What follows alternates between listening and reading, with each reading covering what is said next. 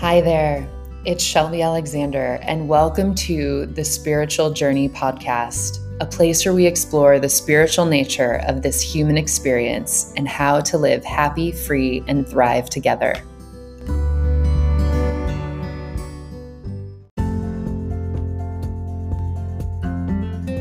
Hey everybody, happy 2022. I don't know about you, but I am T-Swift feeling 2022. I am so excited for this year. I'm so excited to fly big with big wings and do the thing, be the thing rather. And I hope you are too. And that's why I want to invite you to my second annual A New Year retreat experience happening February 4th through 6th. It's an amazing experience. I've committed to this retreat, this at-home virtual retreat, every year for the last 6 years. In it, we honor where we've been in the prior year, look at all of our learnings, our accomplishments. We step into the present and let go of all the things that no longer serve us, whether it's limiting beliefs or the old sweater in the closet, we let it go. And lastly, we get ready to step into the future so that we can thrive together. This experience is a culmination of self-care in your home, a community field. We've got guides from my other places in my world that I think so highly of to lead embodied movement, asana or yoga practices, meditation. There's guided journaling. We have a vision board exercise. You're going to be guided to do a letting go ritual that's super powerful and potent, as well as meditations and manifestation offerings from me. So if you are really feeling like, yeah, girl, this year is different, I'm feeling it, you're not wrong. 2022 through 2024 is meant to be a huge time on the planet for quantum leaping, for you deepening in your awakening path and becoming more of what you're meant to be. So if you are ready to get clear and really create space to be with yourself before the February season, which is going to be really accelerating the manifestation and creation, this is for you. I would love to have you be there. We've got about a group of 10 now. It's going to be super intimate and rejuvenative. There is a discount code for you in the show notes below for podcast listeners. I believe it's $50 off. We would love to have you sign up no later than Monday, January 31st. I will see you there. Big love.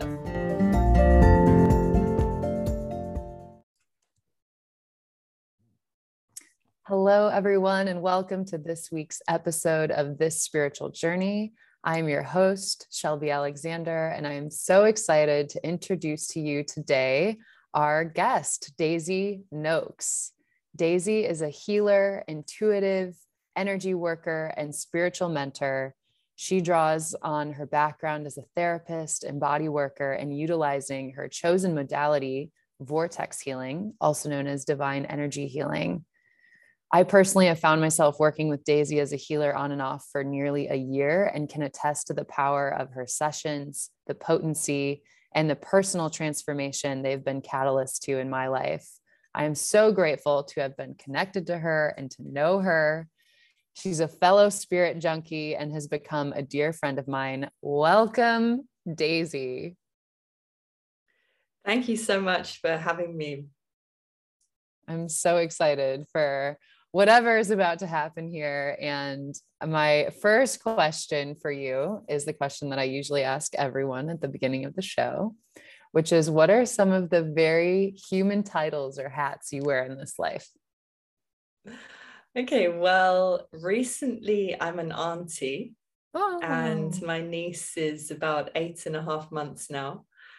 And I'm a friend to many best friends, and a daughter, and I would say a little worker bee.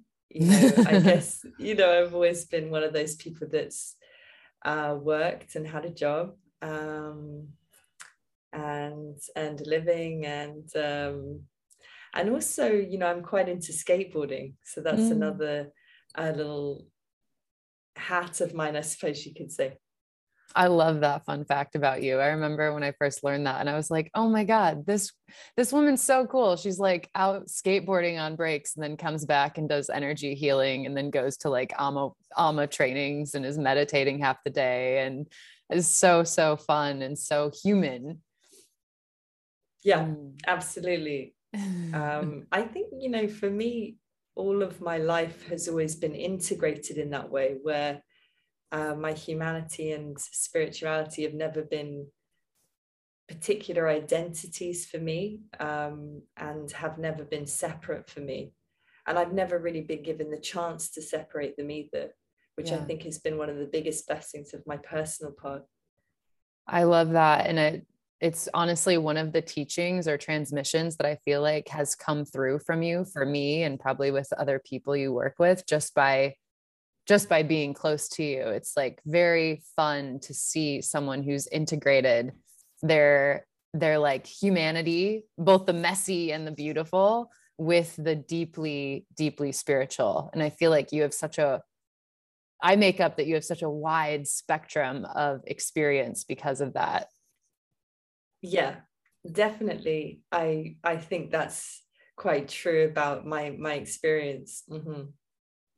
Awesome. Well, I am excited to pepper you with fun questions about energy healing in this episode because I feel like it's been something for me that has totally like accelerated my own spiritual journey down my soul path. And I think you and I have talked about this before. I'm like, man, it's just a detour in the right direction. It's like, instead of slogging through and trying to heal the things in my physical reality, when we go to kind of the energetic level, things just seem to really move fast and in a way that kind of blew my mind and felt magical and triggered disbelief and like, what is this real? Like, what is really going on here? So I'm so excited to hear all the things you're going to share, but specifically to open with this question, which is, what is energy healing to you and how did you get into it?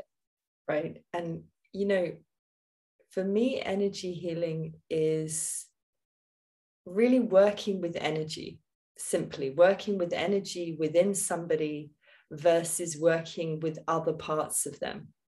So in most of the work that I do, I'm working with the human energy system. And in my view, that underlies many of the other facets of a person. Their physical health is usually very reliant on the state of their energy system, for example. And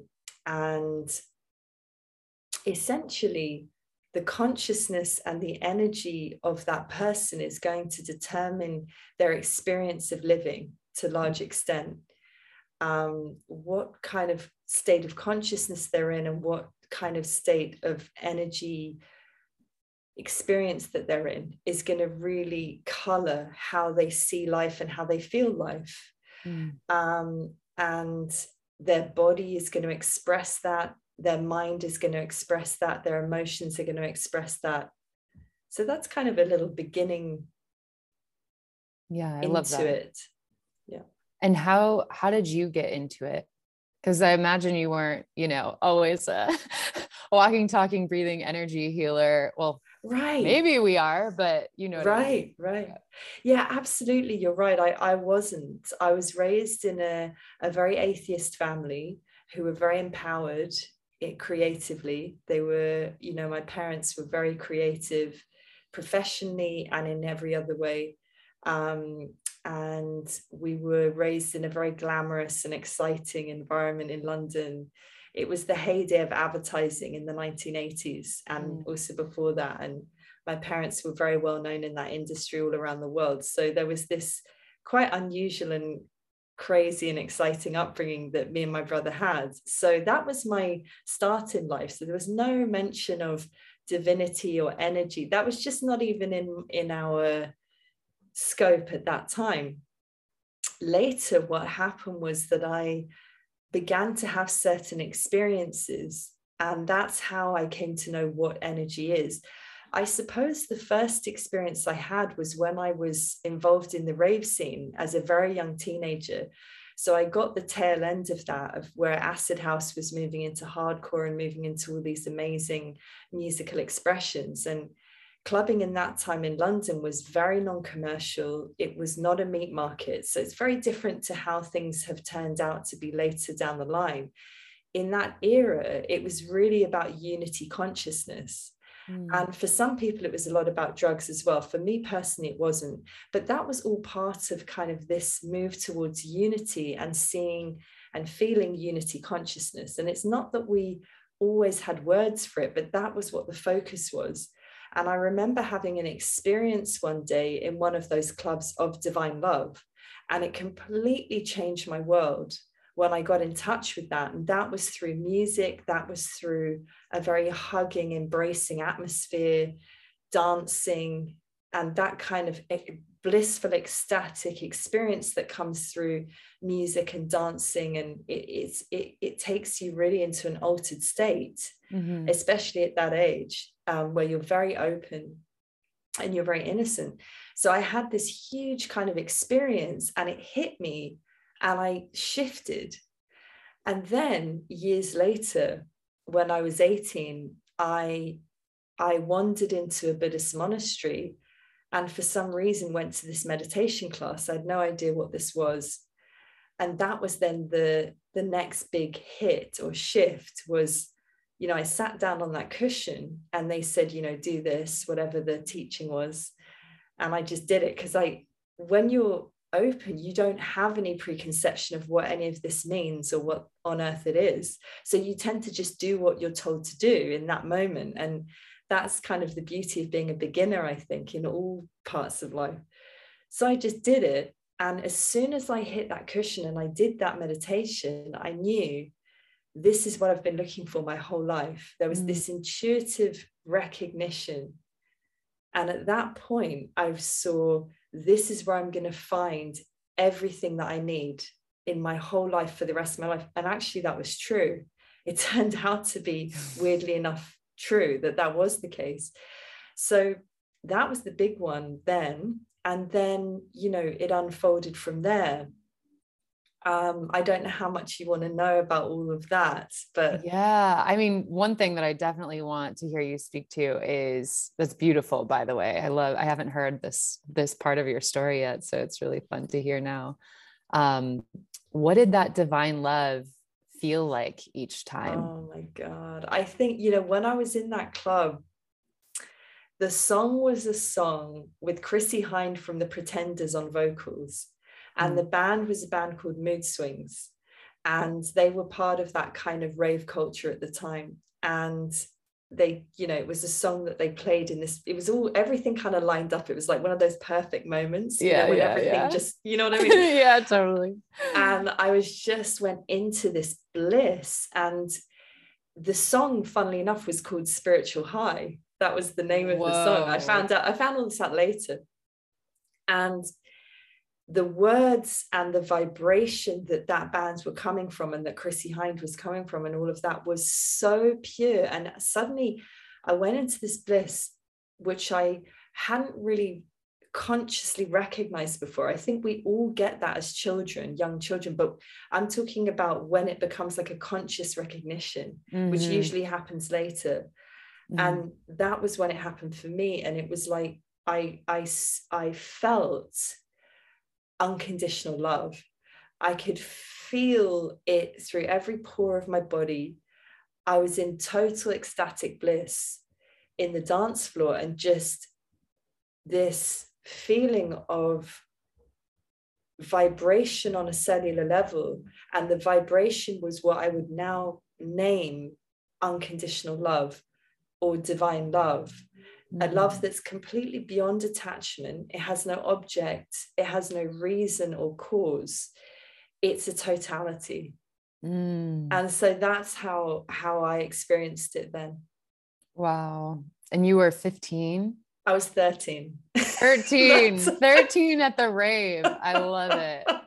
I'm like, there's so much more story. It's a long story, but Well, it's we were interesting. very young. I mean, in those days they would let you into these places. I mean, obviously it's changed over time, and obviously my parents didn't know where I was, and you know, my parents were very wild and very party people themselves to a certain extent, but they were also very grounded. So it was kind of a funny mixture with them. But Yeah. anyway, they certainly weren't any the wiser as to what we were all up to, of course, each Saturday night. I love it.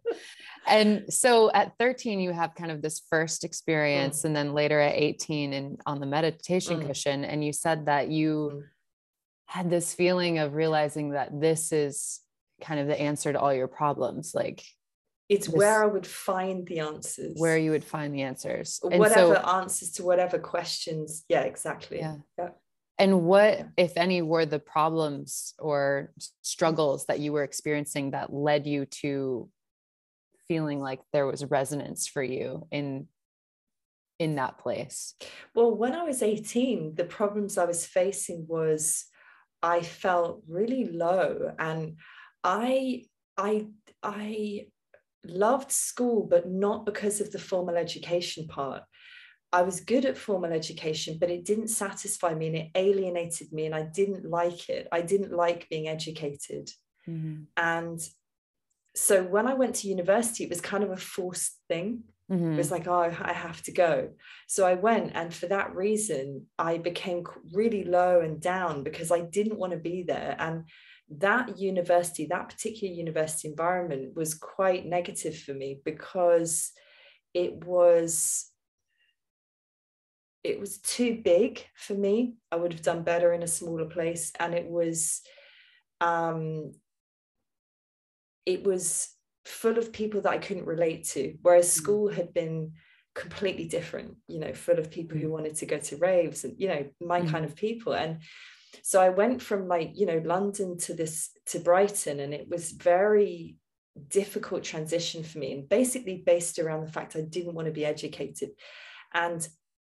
But the destiny of going there was that once I got so low and felt so shitty that I wandered into a monastery. I think, you know, probably the reason why quite a few people wander into a monastery when they have no background in spirituality. By doing all of that, it ultimately led to the unfoldment of everything, and Brighton became this completely different place for me. It's a magical place on the south coast of England by the sea, and it all unfolded from there. And you know, so I guess in answer to your question, I just felt really low, really down that day. And not just that day, but in general, when I was 18, it was like all my conditioning was beginning that I had somehow managed to suppress before that. You know, there was plenty of conditioning and stuff like that there. But up until 18, I'd managed to suppress it all. And then suddenly I couldn't do that anymore. And that was the biggest blessing. I didn't know that at the time, of course, but in hindsight, it came out of suppression, and I started to face it. I began at least a tiny bit to face what was inside me. And then as I went into that meditation and I had the experience that I shared before, I kind of saw also the pathway through all of that conditioning. I love that. And into freedom, a freedom which I knew I hadn't experienced yet, and that I would at some point. It's beautiful. And I'm so curious, given your background as both a therapist and an energy healer, on your perspective of what is conditioning and what is its role in our human experience? Great question. Great question. What is conditioning? I can tell you what I know so far in my professional experience and my personal experience. Conditioning is what is not personal, and yet we have the responsibility of dealing with it inside us. And that impersonal conditioning, which feels very personal to us, arises from all these thousands of past lives that we've lived, and that I would call karmic conditioning. And the other part of it arises from all this genetic ancestral conditioning that flows through our cells, almost like emotional energy in our cells, in our DNA, that arises from our ancestors and how they've imprinted each generation, or the energy of that conditioning has imprinted each generation. And then, so you've got, every human being is dealing with these two really deep primal streams of conditioning that run through our entire body mind. And then what happens is we're born into a life that usually, I would say probably always, reflects that and bonds and sort of makes a bed with that conditioning. And we have childhood experiences that play out those deeper influences which we actually born with. And the childhood is then reflective of that. And so you end up with also that third aspect, deep aspect of conditioning. And so I would say, trying to sort of keep it as simple as possible, that is what I see as being conditioning within a human being. It's super helpful. And I think I learned that a bit through you. You were like the first person to kind of give that wisdom to me, and it resonates so much. And I also am like thinking about how we then evolve out of our conditioning, right? Like, how do we digest the karma, eat whatever we packed in our universe lunchbox to digest in this life. And also just anything you have to share on why that's a part of the experience, right? Like why that's a part of our purpose, digesting the karma. Yeah. I think that it's all really an act of love. It's all really an act of love. It's divinity loving to have experiences so much that it plays at being separate. So divinity is playing at being a separated I with an agenda and issues, and we actually are the totality, the divinity that's playing at being a separate, individuated I, on this journey and this battle with life. Yeah. And that's the kind of deep illusion that we're living in. But it is an illusion that's created out of love. That's what we often don't see, is the love that has created, the divine love that's created all of that through one particular human being's life is just mesmerizing. When you get in touch with that, it's absolutely fascinating that that's happened, and happened to you and you and you and all these people. So that's on a really deep one. But I would say, talking about it in a little bit more practical way, maybe, it's like we live all these lifetimes after lifetimes after lifetimes on this sort of karmic wheel, or the wheel of samsara, and it just keeps going on like this. In those earlier phases, we're more or less sort of accumulating and building karmas, building experiences and that kind of thing. And there's no sense of, at that point in a person's journey, there's no real sense of anything beyond that. It's just, like karmic learning experience. Yeah. And it's like just almost repetition in a way. And at some point, something happens, which is kind of like grace, or something magical just happens in a particular lifetime. Yeah. And then we begin to lose those karmas and those accumulated experiences, and the wheel starts to go sort of around, to a different point. And one starts to lose and lose and lose all this conditioning. And once that begins to happen, then that incarnational being is beginning more of a conscious journey towards awakening. which is, I think, what you were pointing to as what's the Yeah. way out of here. You know, how the hell, how do I get out of here? Which is what we're all, you know, thinking at that point, like, wow, where's the exit sign? I want to get off this ride. That's when often, you know, we've begun without knowing it already the way out by losing a lot of karma. And so life then goes from being about, because when it's about the kind of accumulating karma part, that's more or less about how can I get power or how can I get security, or preferably both, which is what the ego is driven to get. What the being at that point in its journey is just driven towards power and security.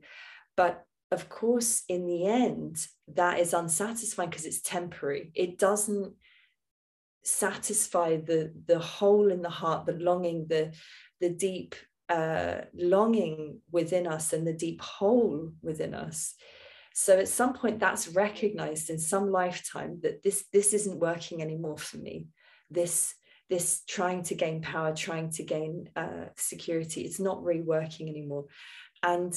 And all of this, by the way, may happen completely without any words and not consciously. It may just happen. It's happening so naturally. I'm just trying to give a more detailed explanation of what happens, but it may well not be, you know, thought of in these terms by a person.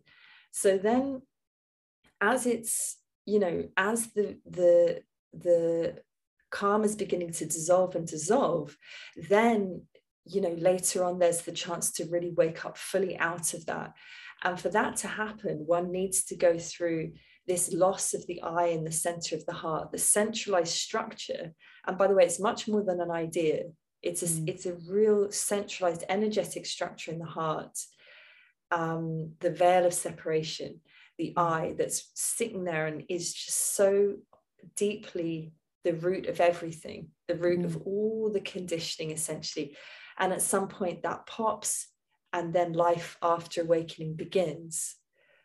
So in a way, that's actually more of a beginning, but it's also definitely an ending of a certain karmic journey to a certain extent.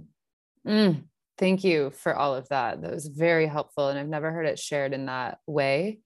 And I just want to offer the Heart Sutra as kind of something that I've personally been playing with, but it helped me to understand the I-ness versus the oneness, as we often hear, right? And how we're both the wave and the ocean. And when we're only focused on being the wave, we feel incomplete, as you're talking to. But the truth is that we are also the ocean, and our physical reality is focused on our uniqueness, our separation, our waveness, yet we have the depth of the ocean that we're trying to remember within us. And when you talk to like dropping the I-ness and really having that energetic shift, how does energy healing help one do that? Because I feel like it's totally positively affected me along that journey. And I'd love to hear you speak to that. Okay, so the only thing that I feel can move the veil of separation is divinity itself. In other words, that which has no separation in it whatsoever, that which is completely beyond, which I'm calling divinity, is the only thing that can move that I. And that is that, basically. That is that.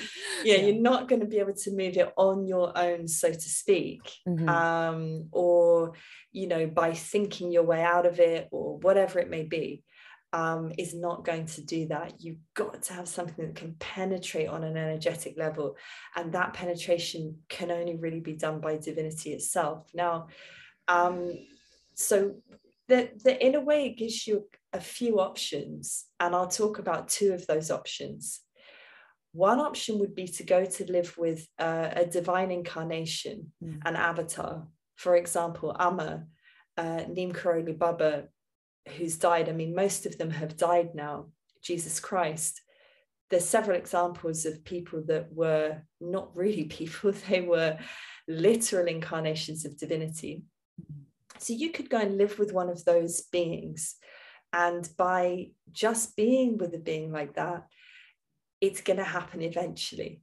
When, we don't know, but that's what's going to eventually happen to you because of association with that depth of divinity that a being like that is emanating 24 hours a day. I've heard someone describe it as, when you're close to a fire, it's impossible to not feel the warmth. Yeah, it's like that's that. Right. That's exactly like that. It's exactly like that. And that's one way. Another way is you get involved in a school or something which is able to move that in a different kind of way. For example, you might go and study with Adyashanti, who's an awakened teacher from California, extremely talented at what he does. If you hung out with him for long enough, I would say it would be very likely that that would happen. So, you know, again, eventually we can't put a time limit to it. Another way is that I've seen is through doing the trainings in vortex healing, where I've seen these shifts happen actually in these classes. So, and I think the reason for that, which is just a really simple reason, is that it is a divine lineage. So divinity is coming through vortex healing in a particular way. A flavor of divinity is coming through. And because of that, it's able to actually facilitate the dropping away or the falling or the dissolving of that centralized veil of separation in the heart. I almost, as you're saying this, I'm just reflecting, and it feels like something like vortex healing is almost like a structure that can host channel divinity through. And versus someone like Amma, it's just, I mean, it's just an open source of yes. And the other thing to note is that mostly the answer to your original question is that most energy healing can't do that. So you would, in a generalized way, there's no relationship between energy healing and awakening in a generalized way. I've only seen it brought together within vortex healing. I haven't seen it brought together within any other energy healing school. Now, obviously, I haven't gone to every single one, so I have no idea. But just from my own observations over many years and listening to people, I would say it's very unusual, highly rare that you would get both in one. And the advantage of having both in one is that you can work with the impacts of awakening in the system, which are vast, the impacts, the energetic and all kinds of impacts. You get to work with that, which is fun, and also can really help with the integration process of awakenings and the evolution of embodiment. It's amazing. I want to just share a personal experience I had working with you, like as a client working with you, and doing the healings. And when I first came to you, it was because I had really bad chronic back pain. I don't know if you remember that or not, but I was like, man, I cannot shake this thing. It doesn't matter how many pigeon poses I do, like this is so tight. And when we got in there, it's been so long ago now, it feels, even though it hasn't really been that long. I'm just 10 iterations further in my own experience that I can't remember. But when we got in there, I remember it being like tied to a trauma on my mother's lineage side, like the feminine side of my lineage. And who knows what you did, you know what you did, and divinity knows like what was kind of channeling through you in that session structurally. But over time, it went away. It went away completely, like faster than any sort of regimen I would have done elsewhere. And I also remember that early on in those sessions, I was like, is she for real? Like, is this real? Like, what's good? I feel so good afterwards. So I kept coming back. And that's such a good thing for anyone out there to pay attention to, whether it's food or workout or whatever. If it feels good, keep doing it. But I just remember being like, my mind was in disbelief, but my body was like, hell yes, finally relief, and I felt lighter and brighter and more free, physically, literally more flexible, and my hips were open. And so I just want to share that because my own experience was like disbelief in the beginning. And then I kept going back because it felt good each time. And each time I noticed myself getting more aware of the subtleties in the experience. Like I could actually start to feel small sensations or different things in my awareness in our sessions that made this not an esoteric thing. It is a physical thing almost, even though it's energetic. I'm curious if you have anything to share in response to that, or your own kind of first experience with this work. Yeah, absolutely. And I really love what you've said, and thank you. And it's a great explanation, and it's so good to hear you talk about that as well. Yeah.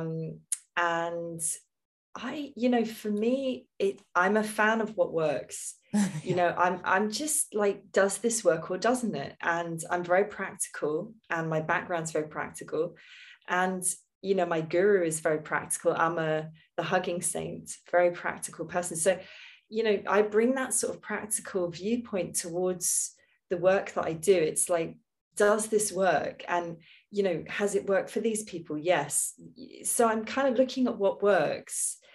And I remember also Adyashanti talking a little bit about this once, and he was talking about awakening actually. And he was saying, what you want to look at if you're getting into an awakening school or teacher or whatever, has anyone woken up in that lineage? Because very few people often ask that question. They just kind of go along with things in a way they would never do in the rest of their lives. If they wanted to have their car fixed, they wouldn't just go to somebody who'd never fixed a car before. Mm-hmm. They would go to a mechanic who was known to be able to fix cars. Mm-hmm. So he was saying, you should really approach your awakening teacher in that way. Has this person woken up? Has anyone woken up in their lineage? So it's like that. And it's similar with Vortex. It's like I was beginning to use it as a practitioner because I was seeing these results similar to what you're saying in yourself, many times over, in myself and my clients, my friends, my teachers of Vortex healing. In a way, I don't want to put it to find a point to this, but kind of it's a results game, right? It's like, is this working or not? So I kind of tend to view things like that. And my original experience of Vortex healing was a very amusing one, which I'd like to share because I think it would be illustrative a little bit more of what we're talking about here. I was living in Brighton, so we're going back to that kind of era, and I had met various amazing people around me, and one of them was a couple that practiced Vortex healing. And I went one day to a party with them, and it was a fancy dress party for Alice in Wonderland. Oh, so fun.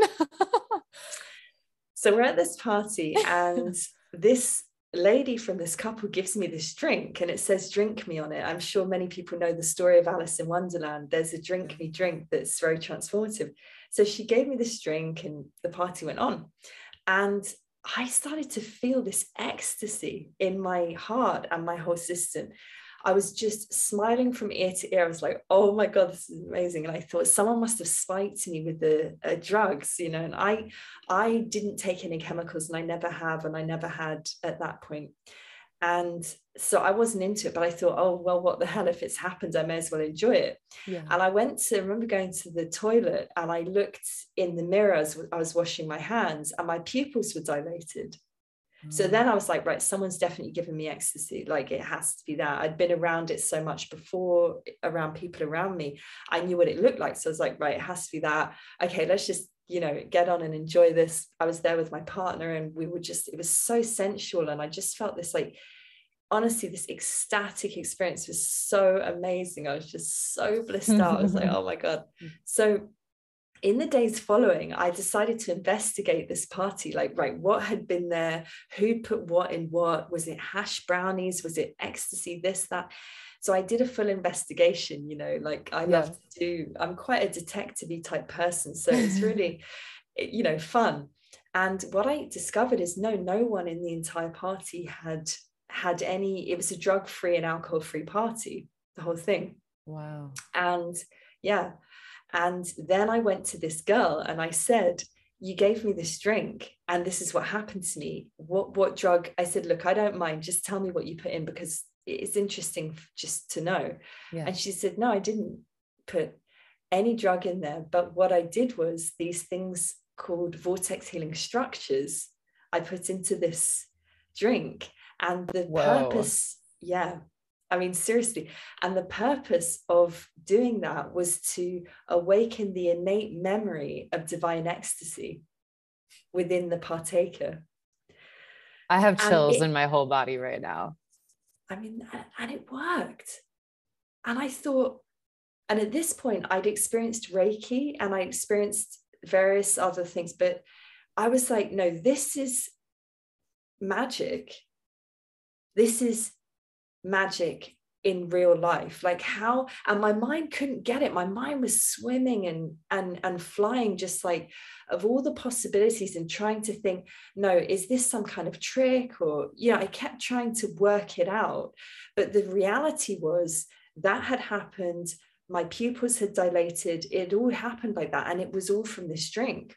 And she's telling me, this is just vortex healing that's done this. There was nothing else in there. And that was it. It just blew my mind so much. And I was 22 at that point. And I was like, that's it, I'm doing the class. And it was just kind of this obvious road that was opening up for me. It was like, I want to take this class. I don't care what it is or how it is, but that to me, this is magic. And I have to find out more about this thing, because this, if it can do that in a drink, what is the potentiality for what it can do in the rest of my life or the people that I know? Totally.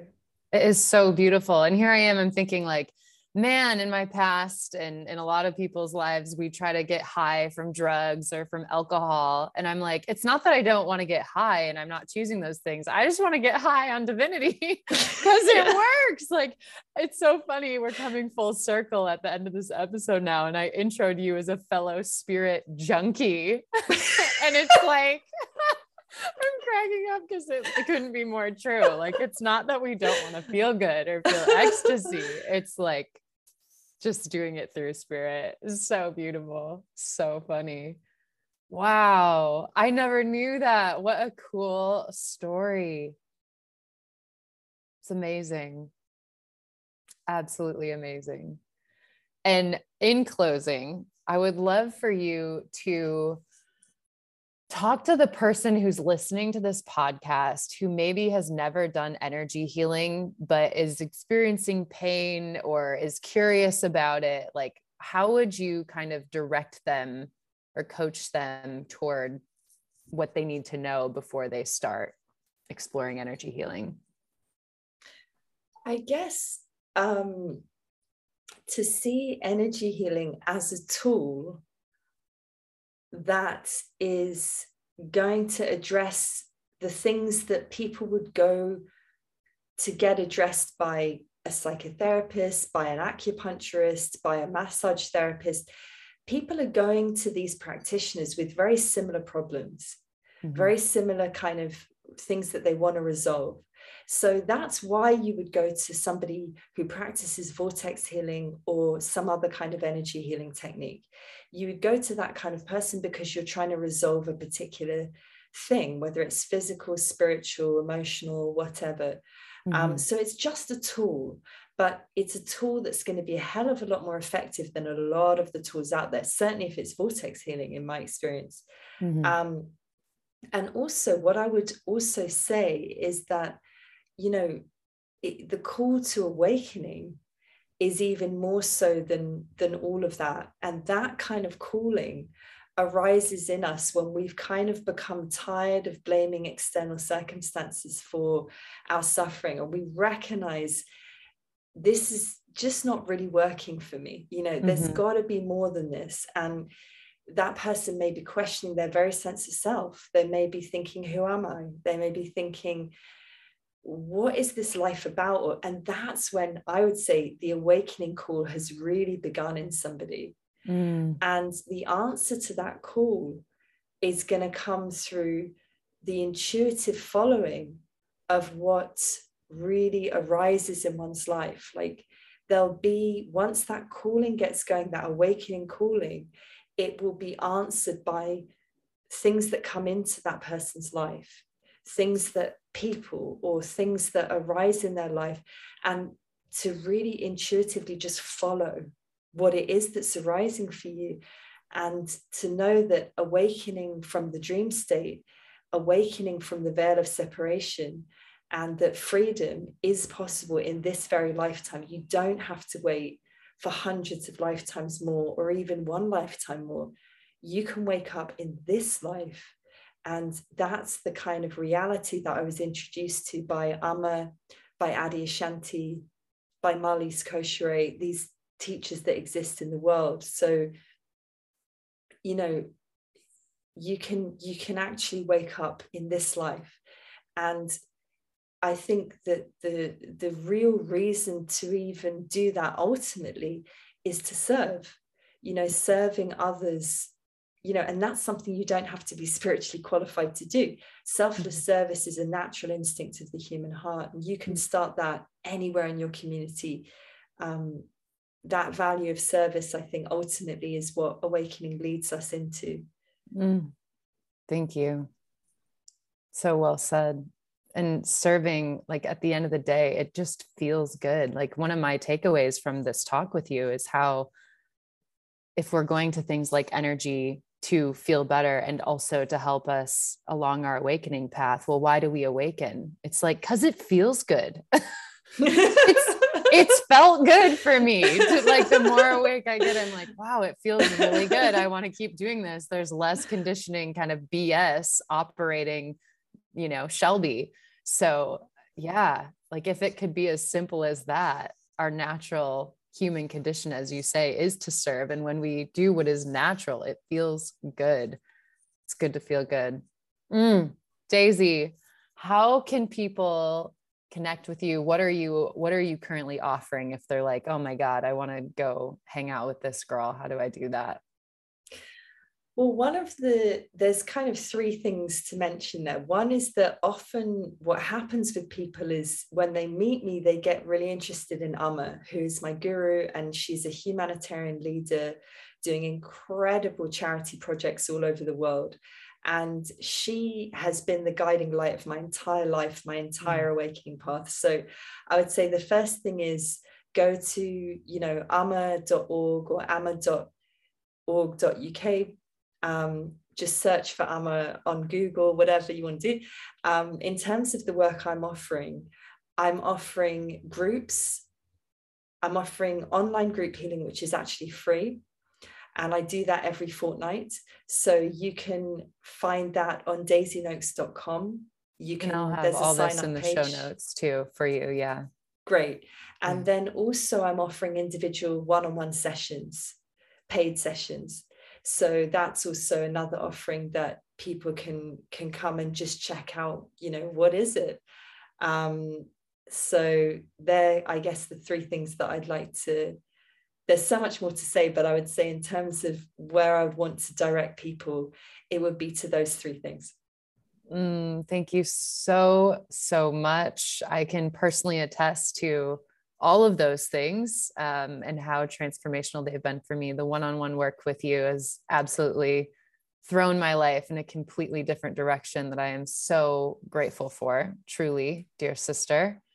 And the group healing sessions are remarkable. It's so incredible how many people show up from all over the world. And it's been such a lovely way to start my day. And I can't believe, like, how I show up or how I feel when I start versus at the end, even in a large group field. It's really, really amazing. So thank you for all that you're doing in the world, for your own path that's led you to all of this work, all the discomfort and conditioning that you've navigated in this life and many lives prior that's led you to here. Thank you, thank you, thank you. It's been a privilege connecting with you today. Thank you, Daisy.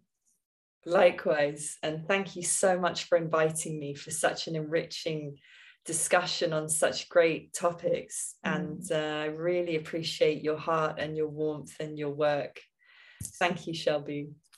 Thank you. Big love.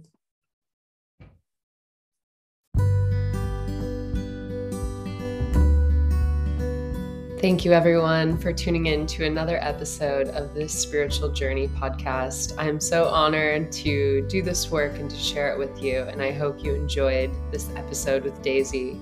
Feel free to follow her or join her bi-monthly group energy healing offerings. You can find details to that in the show notes, and I will see you next week. Big love always.